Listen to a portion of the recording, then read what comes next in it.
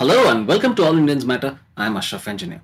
It would be comical if it wasn't so tragic that the Narendra Modi government opened up COVID-19 vaccinations for roughly 960 million Indians without procuring anything close to the 1.8 billion doses required.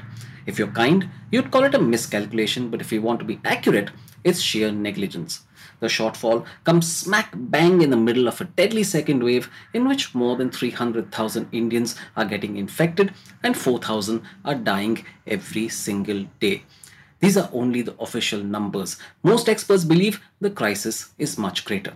It's a story of bad planning, thoughtless procurement, and the less said about the pricing, the better. Don't forget that a third wave is expected soon. So, it's ironic that the world's largest vaccine manufacturer is facing a deadly shortage of doses. All Indians matter. Experts agree that a massive vaccination drive over 2 to 3 months is the only viable way for India to protect itself from the third wave of COVID 19. Dr. Devi Shetty, chairperson of Narayana Health and a member of the Supreme Court appointed National Task Force to oversee the distribution of medical oxygen, told the media that India can vaccinate 510 million people easily in 2 to 3 months. Vaccination is by far the best and the cheapest solution, he told India Today. He added, we need to vaccinate everyone above the age of 18 years. If we can give that kind of care, mortality will come down significantly. The problem, of course, is that vaccines are in short supply. Blame it on the lack of planning and a failure to spot the obvious. India waited till January 2021 to order vaccines when it should have done so much earlier.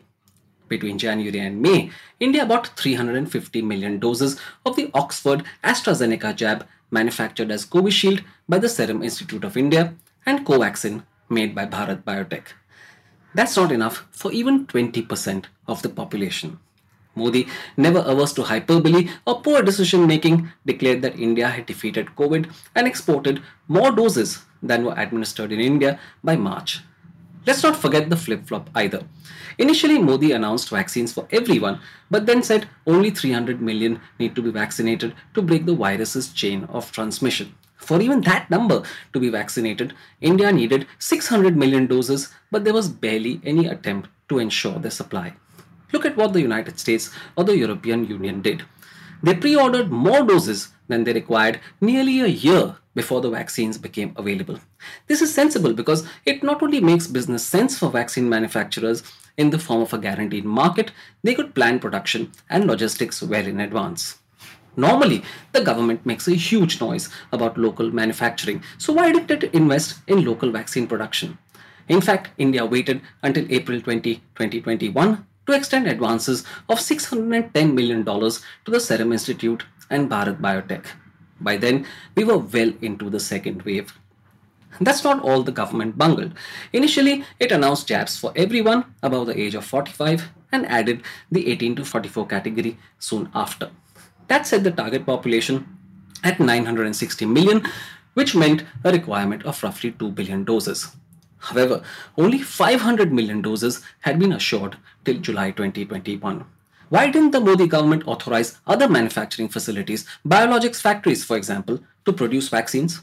Only recently have 4 other firms, including 3 government-owned ones, been given the rights to make Covaxin.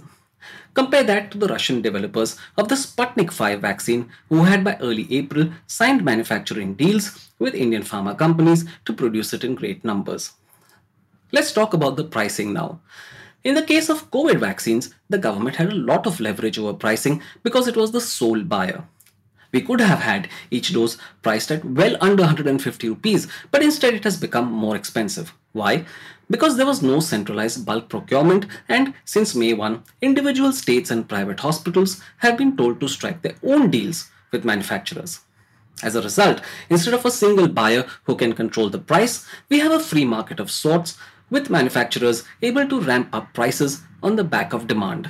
So now states have to pay roughly 293 rupees per dose of Covishield and roughly 586 rupees for Covaxin. In private hospitals, a single dose can now cost up to rupees 1,500 and even more in some cases. Imagine this after the manufacturers lowered prices as quote unquote a philanthropic gesture. No wonder opposition parties have called it a scam. The fault lies clearly with the government. India is perhaps the only country where the federal government is not the sole buyer and one of the very few where all vaccinations are not free. Desperate, some states are trying to import vaccines from companies like Pfizer, Moderna, and Johnson & Johnson, but all three have said they would not be able to send any till the third quarter of 2021. Sputnik 5, meanwhile, has been approved, but it's unclear when the doses can be administered. Vaccinating our large numbers is a daunting task, but India has a superb record of mass inoculation. Take the polio vaccine, for example. This is not an impossible task, but it requires planning and commitment. Even experts who are helping the government are upset. For instance, renowned virologist Shahid Jamil resigned as chairman of the scientific advisory group the government set up to understand COVID variants and their impact across geographies. Jamil is the director of the Trivedi School of Biosciences at Ashoka University and was among the first to join the advisory group named Indian SARS-CoV-2 Genome Sequencing Consortia, or INSACOG. He is now an outspoken critic of the government's decision making. 4 days before his resignation, Jamil wrote in the New York Times that India has to increase testing and start isolating infected people. He ended his article by writing, "All of these measures have wide support among my fellow scientists in India, but they are facing stubborn resistance to evidence-based policy making." On April 30, over 800 Indian scientists appealed to the Prime Minister demanding access to the data that could help them further study, predict, and curb this virus. Decision making based on data is yet another casualty as the pandemic in India has spun out of control. The human cost we are enduring will leave a permanent scar.